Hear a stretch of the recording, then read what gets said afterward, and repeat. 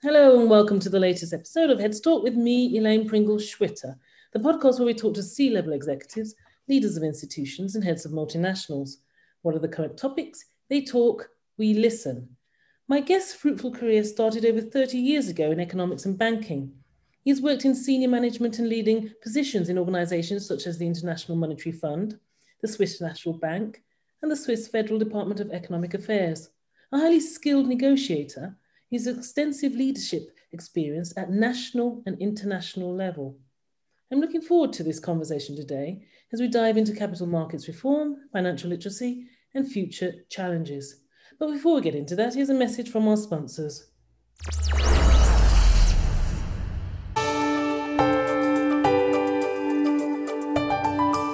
This episode is sponsored by KPMG. In today's ever-changing climate, agility and flexibility are essential to maintain, grow, and understand in an uncertain world.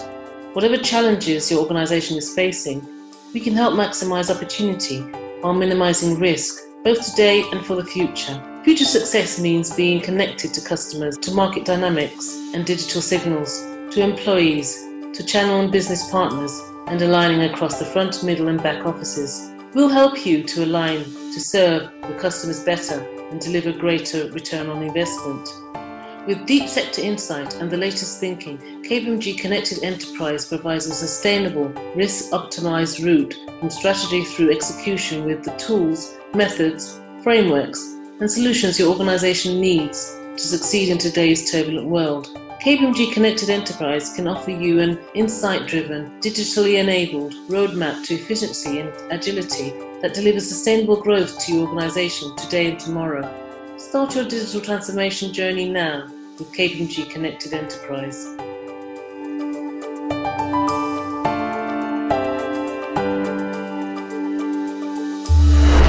Heads Talk podcast with your host Elaine Pringle-Schwitter.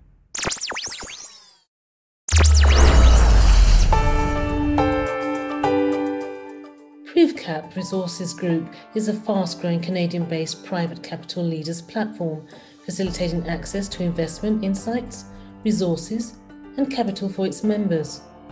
It runs senior-level forums on private equity, venture capital, and real estate under the brand name The Club Series in North America and the Euros Forum in Europe. Go Real 2021, its up-and-coming private equity real estate forum, will be held online this spring. For details, please visit us at www.clubseries.org. Heads Talk podcast with your host Elaine Pringle-Schwitter. Jakob Schad is a partner in the law firm Lindemann Rexanwälder. He's also a lecturer on financial markets and asset management, as well as a member of the scientific board at Swiss Capital Market Reform. Jakob has held a number of key positions in the financial sector, to include Deputy CEO, Head of Private Banking and Asset Management in Swiss Bankers Association, Deputy Head of Management, International Monetary Relations for the Swiss National Bank, Senior Advisor to the Swiss Executive Director at the IMF, which is the International Monetary Fund, and he's also been an economic, financial and monetary policy advisor to the then Swiss President Doris Leuthard.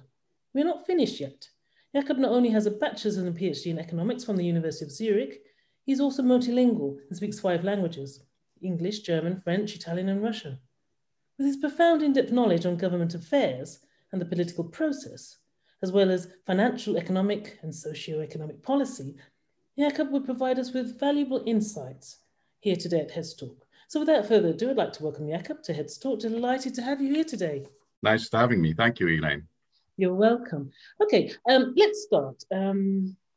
I saw a meme the other day, very interesting meme, and it made me question the education system, and especially the education curriculum today. Yes, a large part of this should be shouldered on the parents, but it struck me as being a common sense thing to do in schools as well.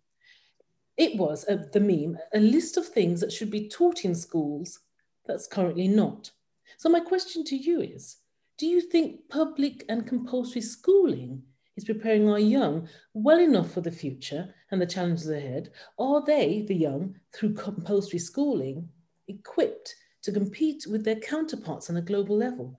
What do you think for today and the future should be included in compulsory schooling that's not already there? Well, I think education is very important, obviously. Mm-hmm. In public education should prepare people for their lives in the future world. Now, if you look at how our world is changing with the rapid technological progress, which is in our time now, digitization, obviously education should prepare people for this digitization. Now, how does digitization affect their job opportunities later on? Digitization creates more jobs, is actually a job creator for high skilled individuals. So high skilled jobs, they will be created. However, mid-skilled jobs and to a little lesser extent, low-skilled jobs will be actually destroyed. So obviously here, this generation has to be prepared for digitization. I think Switzerland has been quite well in preparing individuals for this new world. Because we've seen that actually this technical progress has not created a lot of unemployment. Why? Because the population actually moved upwards with its education, together with the challenges that it faced. So we're better off than other countries, like for example the United States, where the educational efforts have not moved in the same way as they have here. However, I do feel that in the Swiss education system, more emphasis should be put also on really doing the things that create the value added, which is really actually programming and not just using those services. But someone has to produce them, and that's where the jobs will be. So that's certainly the case. Another thing that comes to mind is financial literacy. Yes. Now here with financial literacy, because surprisingly across the OECD, financial literacy is not great. And there is evidence that actually that financial literacy or illiteracy enhances wealth inequality, particularly with old age wealth. There's evidence that old age wealth inequality is increased by 30 to 40% by financial literacy. Let's say financial literacy that is unevenly spread. Now, should we enhance that in school? Maybe, but we should also be aware that you can't teach everything to people who are not really interested in it. Obviously, you should find some interest. You should be able to enhance such interest, but you should also do other things. If you look at wealth,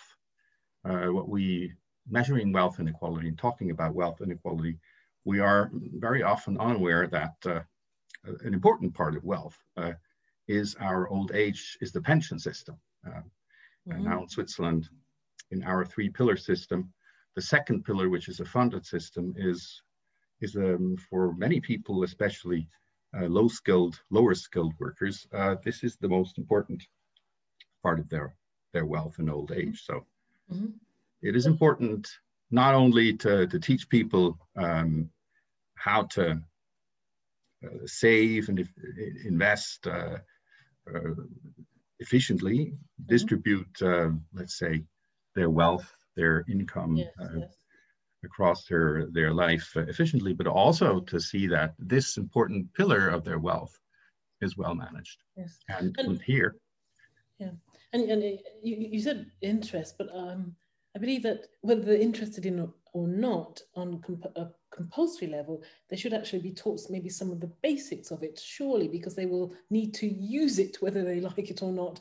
And I just think I believe it should be in compulsory education to whatever degree that can be debated.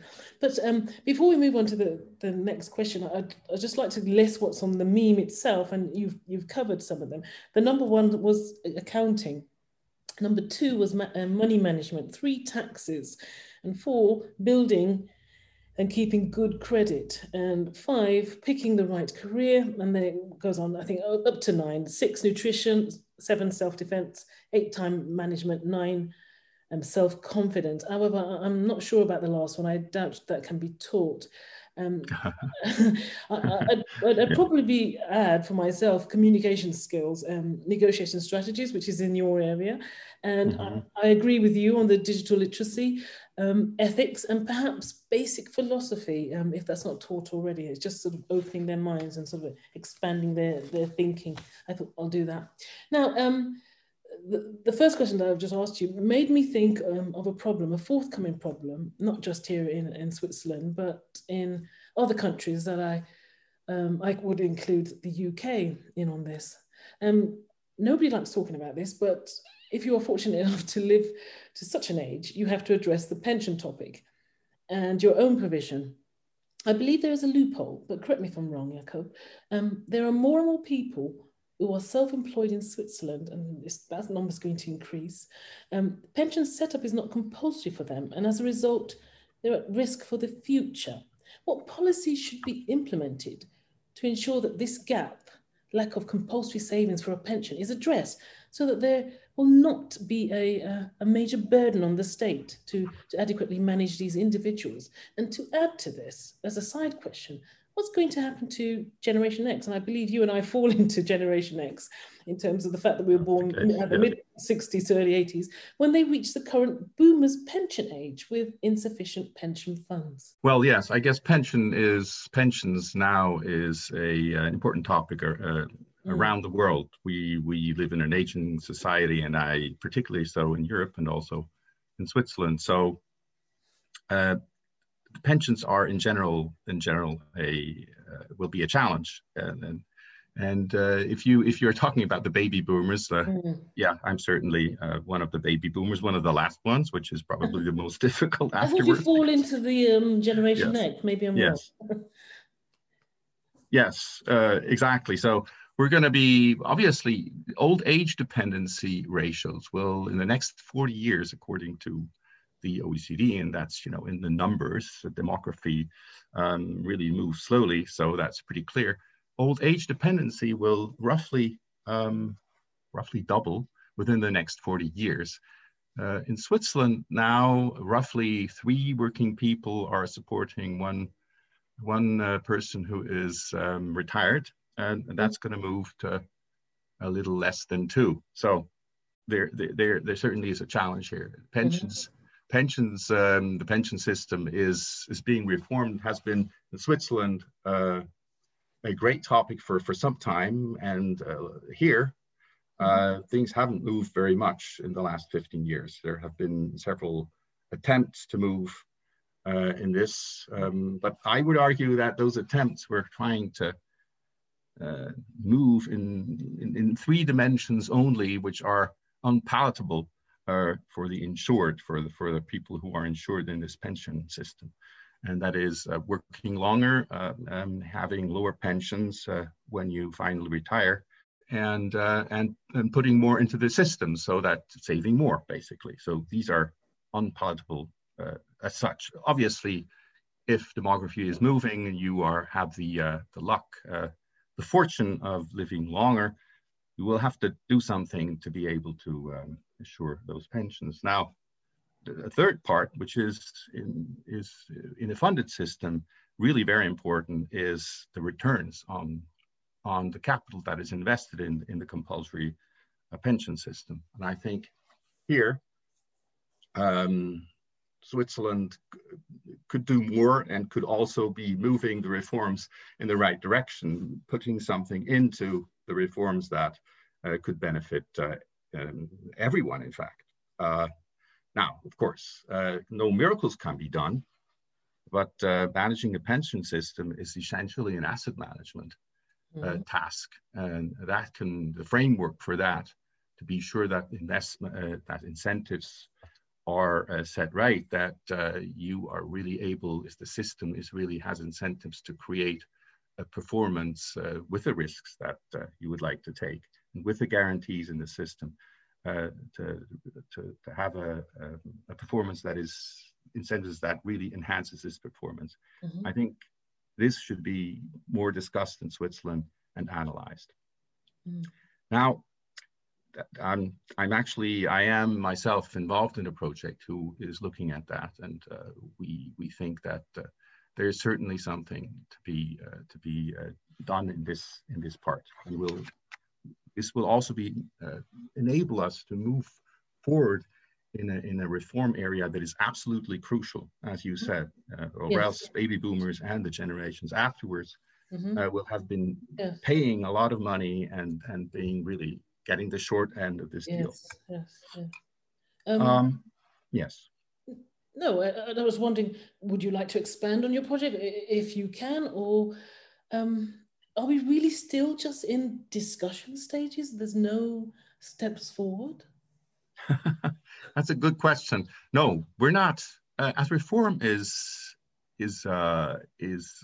concerned, we are still in the discussion session. Parliament is actually taking up a proposal by the Federal Council, but this proposal again only moves on the pensions, on the pensions contributions, and on the size of the pension that are being paid. And it's already obvious now that will be quite difficult to find any solution within this, because there's just too many interests against this. So my political experience is then that if you get stuck, you have to put some new elements in there. You have to, think about something that really changes this dynamic, or let's say static, because that's what it's become now.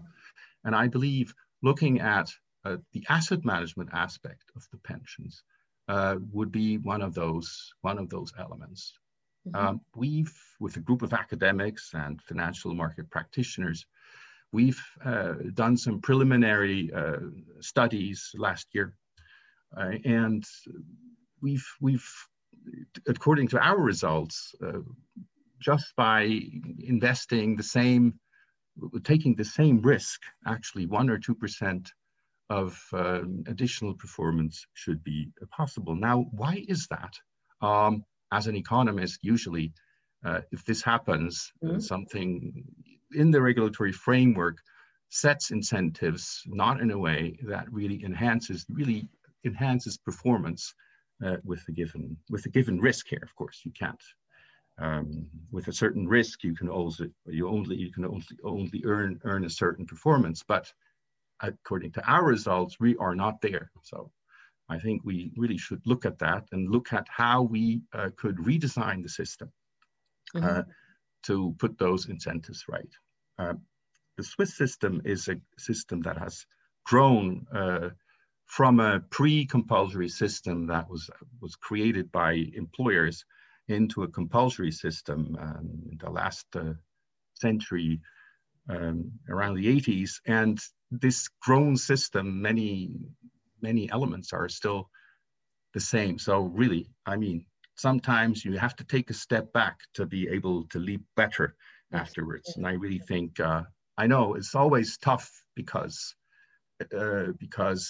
the challenges are there. We all see them, but if you don't move, it's still better to take one step back and look at the whole system and really think how you can reform the system to set these things right.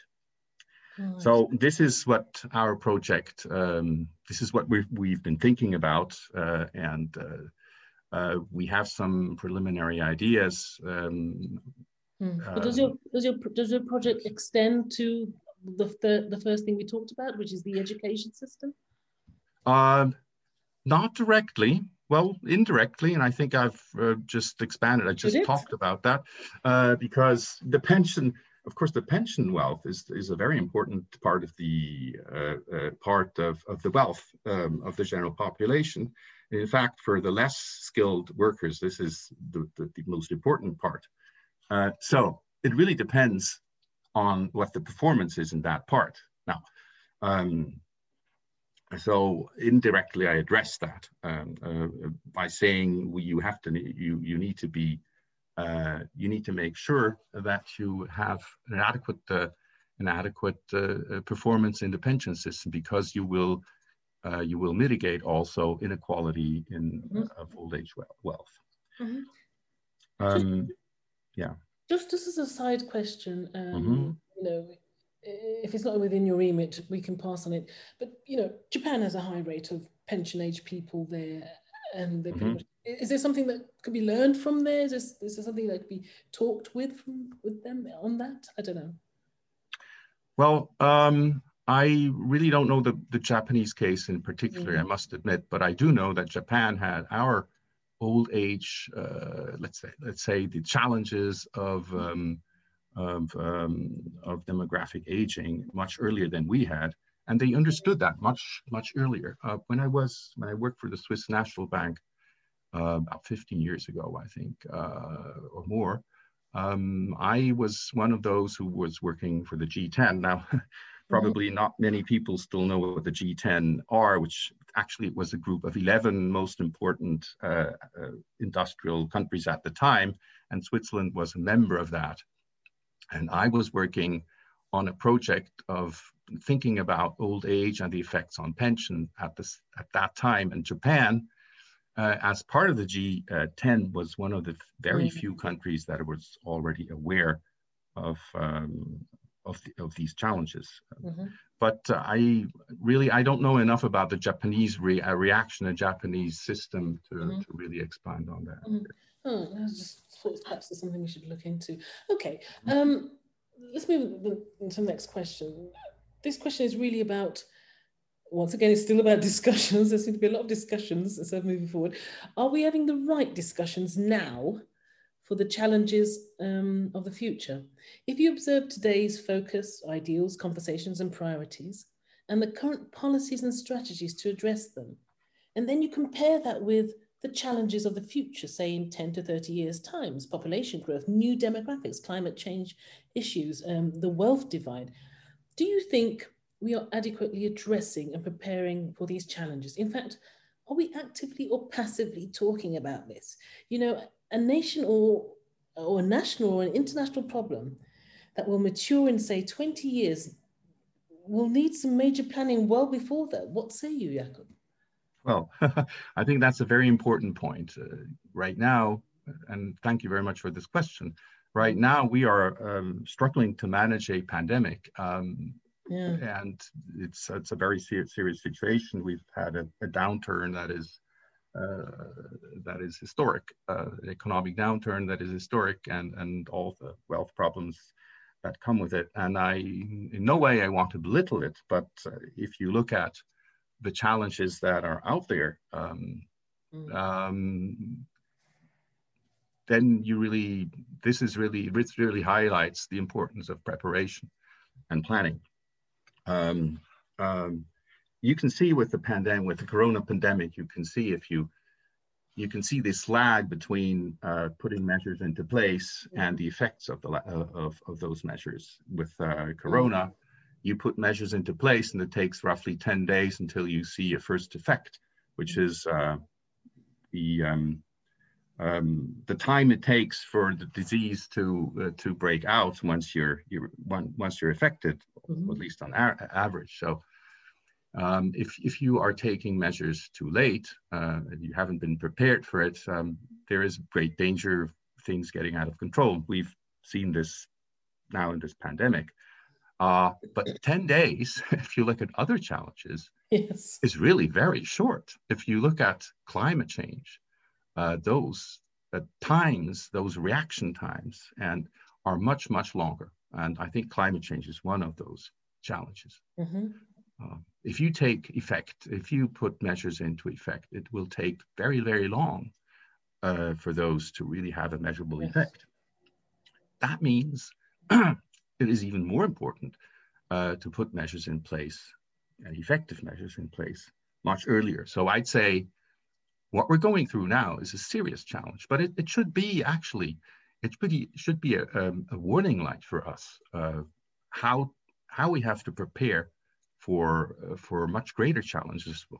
Just let's say much more challenges that are much more difficult to deal with in the short run, or even impossible. I believe with climate change, now we cannot only where global warming plays an important role. Just stopping global warming cannot be the only measure at all. We also have to go into mitigation of the effects that global warming will have. So here, I think clearly, plan always beats no plan.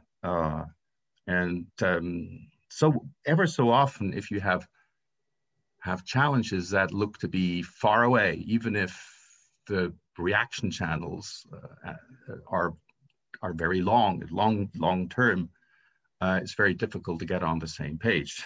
If you look at climate change, we haven't really been able to put into place agreements and measures that have really made a huge difference. So this is a huge challenge that we have to think about it. And this is, many of the measures, these measures really have to be thought about in a whole system. It's not just, stop growth. You cannot get out. You cannot get out of the realities in this world. But there are ways to integrate the cost of the climate, of the external effects, in a way that incentives would make sure that we care more for the environment and the long-term effects that will be very, very difficult to turn around. Indeed, and I sort of suspect that in taking action now for a problem that's going to happen in 10 to 20 years' time, the government of the time probably don't want that in their budget and expenditure and having to justify that. Let's continue with the global theme and look at Switzerland's position on the world stage. A straightforward question, I hope.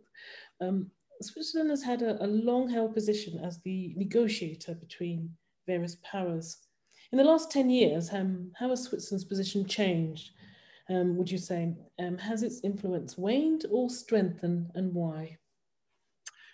Well, it's pretty obvious that the influence of Switzerland has waned. I mean, I was talking about the G10 earlier on, and the G10 no longer exists. There we were very important, obviously, and our importance is not that big anymore. Now, the world has changed, and Switzerland is, I think, really struggling to find a place here. I think a big change for Switzerland was the end of the Cold War, which, of course, everyone was very happy to see this end. However, since I perceive Switzerland often like being in a permanent identity crisis. Where do we belong? We don't belong to the European Union. We don't belong, of course, not to the US. We're kind of on our own. And that makes things difficult, obviously. And it's very hard to have an influence in such a world. Anyway, in general, I believe as a medium power like Switzerland, a multilateral system, international system is the best thing for a country to be of a medium power like Switzerland, to be able to have an influence and bring its influence into the world. But it's true. We have to think about these things. How can we? What is our angle? And here, how can we increase our weight? How can we punch at our weight again? Because I often feel that we don't punch at our weight, but below our weight. Have you got any ideas? Well, yeah. Yeah, that's a good question. Obviously, this is difficult, but at least we should start discussing now. I think if in our generation, we won't see us joining the European Union. So we have to find a place somewhere different. And I think here, the interesting thing with Switzerland is I sometimes also have the impression that we vacillate between a totally unwarranted inferiority complex and hubris. uh, in the first instance, we feel we have to submit to any pressures that comes upon us, and in the other, we feel we can bring a global hegemon to its knees. So we have to find a better way here. Mm-hmm. I think this means really thinking about new alliances, other alliances, also unconventional alliances. So at least we have to start thinking about that, because, and I say unconventional alliances also because in international relations, there are no friends, there are interests. And here somehow, it's not that that Switzerland is being pushed out. It's just that our importance compared to others is not the same that it has been before. Could Switzerland perhaps use new technologies and its stance in digitalization in the digital space to bring them back to the, I don't know, to the place they were in when they were very influential pre the Cold War, as you say? It's certainly part of our economic power, which is considerable, I would argue, and that's where we are very often much too close to an inferiority complex. Yes. I think, yeah, this is certainly an area, but this is an area that, in fact, anyone should invest. If you look at the economy, I think we're pretty well placed. However, if we look at financial services, mm-hmm. I'm not always here. Again, I'm not sure that we're punching at our weight. We're punching below our weight. I think we've been a center traditionally of banking, and we're an important financial center, no doubt about that. But I do think that in the traditional financial sector in Switzerland, digitization is not moving as quickly as in other countries. And for example, asset management that I know well, a lot of things are done in a much better way by algorithms. So digitization here is extremely important. It's not just the digitization of convenience, and that you can look at your wealth, how it develops. That's all nice. But the more complicated things, how you should allocate your different assets, including, let's say, real estate or whatever you have. Those things are, very much facilitated with digitization. I don't think we're doing what we can do there yet. Right. And if you look at neobanks in other countries, they're not necessarily being created here. They are created elsewhere. Yeah, I think digitization is important. Is it important to regain a place on the political scene? Well, it certainly is on the economic scene. This is a must, that's for sure. Okay, all right. So there's still some work to do. Okay, staying with the international scene, I want to briefly talk about the US election, the recent election of Joe Biden. I think one thing we've all noticed that it's quieter than the previous administration. Nevertheless, how does the election of Joe Biden change the dynamics on the global stage? Will there be changes to the relationship between China, Europe, Russia even? What are the implications for Switzerland? You mentioned Switzerland needs to develop new alliances, so I'll be interested in your take on this. Yes, I think there's really a lot that is changing, and I like to, with the presidency of Joe Biden. I think there are two things that are well, maybe that actually belongs to the same phenomenon. Joe Biden is a multilateralist. I think he's really showed that most clearly with his decision to rejoin the Paris Climate Agreement right away. So he's a multilateralist. I've talked about that earlier. For a mid-sized power like Switzerland, a multilateral system with global rules is the best way to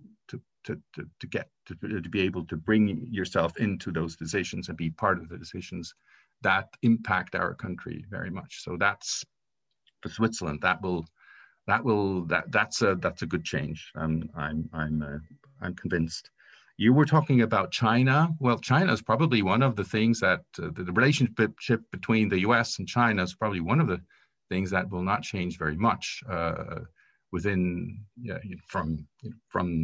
the administration of former President Trump to the administration of President Joe Biden. So that's probably something where general interests will be more important than the personal way to address it. So what does it mean for Switzerland? Multilateralism, as opposed to former President Trump's transactionalism, is certainly good for Switzerland. If you look at the specific chances, opportunity that the relationship between the U.S. and Switzerland that concern the relationship between Switzerland and the U.S., my mind comes to the free trade agreement that has been negotiated for some time, or let's say envisaged between the two countries. Here, a free trade agreement between the two countries is nothing new. Actually, at the beginning of this millennium, there have already been negotiations, but they stalled, or to put it more distinctly, it's Switzerland that actually abandoned that effort. Mm-hmm. I've always been a friend of the idea of a free trade agreement with the U.S. Mm-hmm. because it's such an important power after the European Union for Switzerland.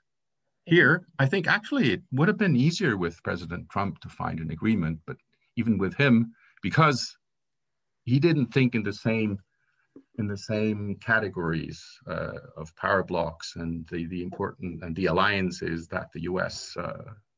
Now with this administration and historically after the Second World War has been thinking. Here, Switzerland, for President Trump, that was an advantage probably that Switzerland wasn't part of the bloc, and in his world, but that would have been an advantage. But Joe Biden, we're just probably not very high up in the priority list. Okay. Looks like he has other priorities right now. You said it would have been an advantage to negotiate this bilateral agreement while Trump was in power in administration, but it had stalled, hasn't it? It stalled. It did stall. Yes. And then when Trump was in power, it stalled. So was it an advantage, really? Well, it didn't turn out to be sufficient. It's I think the administration of former President Trump was also quite unpredictable. It looked like an opportunity, but in the end, it didn't work out. I think it should still be pursued, and I think the U.S. is generally interested in having free trade agreements. But here we have to be realists that we're probably not. Well, we're on the priority list somewhere, but I mean, even before the administration of Trump, I've heard directly, yeah, sure, we want that, but it's not, let's say, very high up on the priority list. And I think here it's especially important not to succumb to hubris. The U.S., if it negotiates free trade agreements, they have a certain template agreement on their mind, and there are also content challenges content-wise here. And I think of agriculture. I've been discussing with representatives of the U.S. about that when I worked in previous lives, not that long ago. And they said, look, agriculture, the way Switzerland has a particularly protected agricultural market, and that is difficult for the U.S. And let's say that's difficult to find an agreement. Here, something most probably has to move for us to be able to have an agreement here. Okay. Let's look at capital market reforms and the Bank Secrecy Act. In 2009, the Swiss government decided to comply with the OECD standards for tax-related queries. What is your take on the Swiss financial markets after these developments? Is the bank secrecy dead? Or are there still some loopholes which are being explored to circumvent this transparency? And what was the impact of the financial marketplace? Well, first, the impact of this change towards fiscally transparent financial world. I think that Switzerland has managed very well. The Swiss financial sector has managed very well in changing to this new world, and this was, I would say, this was not obvious because fiscal considerations were just not important if dealing with clients before, because it was not something that is in the realm of between. It was not something between the client and the bank or the financial product supplier to discuss that. That has changed dramatically, and it has also changed focus on the performance of the service itself. I think we haven't seen assets flowing out of Switzerland in the way some people were thinking that would be possible. So Switzerland, certainly the financial sector certainly managed that quite well.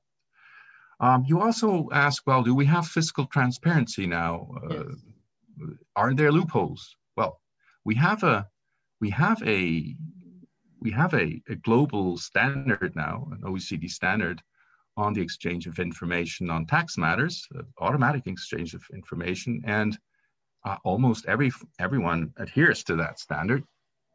Well, there is one notable exception, that's the United States, which also has a financial transparency, fiscal transparency law, if you want to call it that way, which is called FATCA.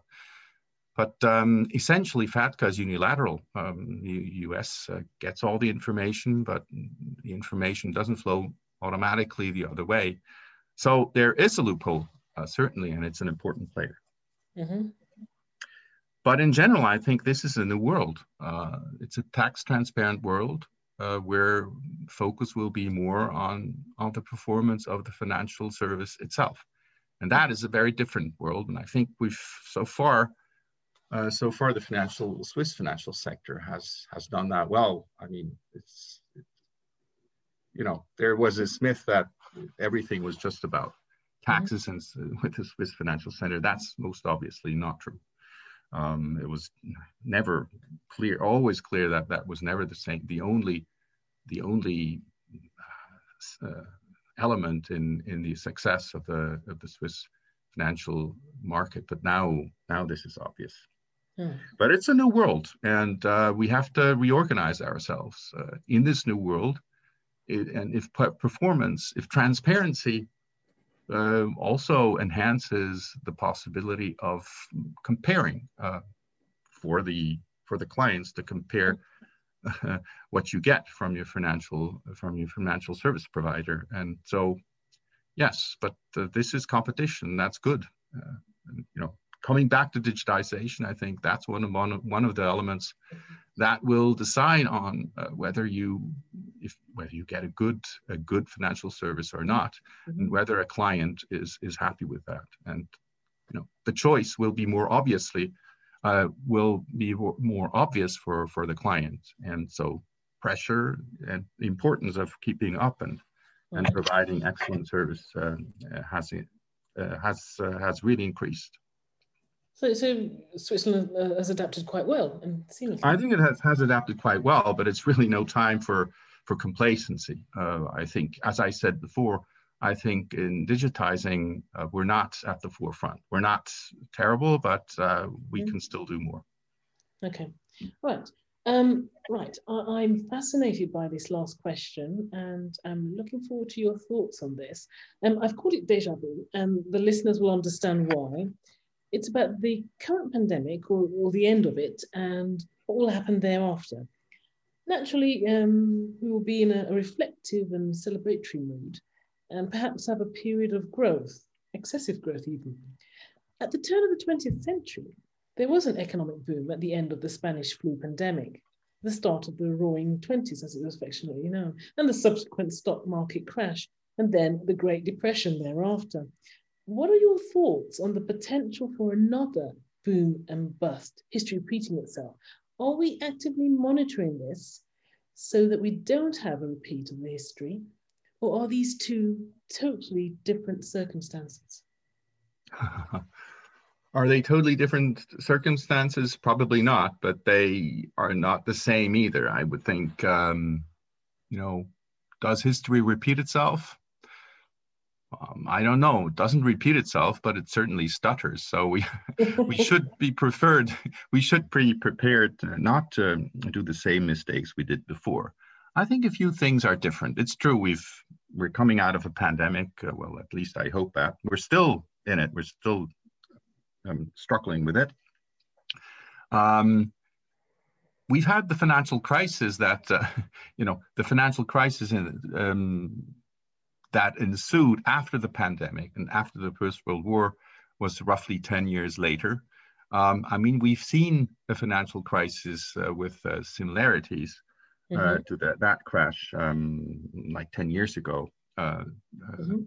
2008 crisis, yeah. Some of those elements were certainly the same. We had an asset price boom, or arguably a bubble. We had a banking system that didn't cope well. Switzerland actually coped better than in other countries, and the financial sector crises that start in the financial sector tend to take much longer to iron out than other economic problems. So we've kind of had that crisis already, and financial institutions, at least banks, are much more resilient than before the financial crisis of 2008. So I think this is an element that will not be exactly the same. We will hopefully have a boom. What am I saying? We'll hopefully have a recovery, after this horrible, after this pandemic. We'll see how this will pan out. Obviously, there are challenges there, and are they the same? The pandemic in 2008, 1918. When was the last? Yes, it was 1918. 1918 or 1919 was the last wave. Already the timing of the financial crisis isn't the same. So, we'll see how it pans out. In a way, it's sort of the same. The Spanish flu had 3 waves. Yes. We're going through our second. Yes. And if we have a third wave, I think we need to sort of hold on to our seats here. Just a thought, would we need to have a task force, I don't know, in the financial sector, just to make sure and monitor that we don't go down that road? Because, as I said, with the history repeating itself, it was a major crash, and the depression that came afterwards wasn't very pleasant. So just thought that's true. Something that they should look into. Hey, thank you so much for a fascinating discussion on Heads Talk today. Jakob Scharf, thank you. It was thanks my for pleasure. Your time and insights. Thank you. It was my pleasure. Thanks. Thanks for joining me today on this episode of Heads Talk. Don't forget to subscribe to the show via my website, elainepringle.com/Heads Talk, or wherever you get your podcasts. Finally, I'd like to thank our sponsors, guests, and you for helping to make the show possible. Please join me next time, where I'll be featuring more executives, decision makers, and heads of multinationals.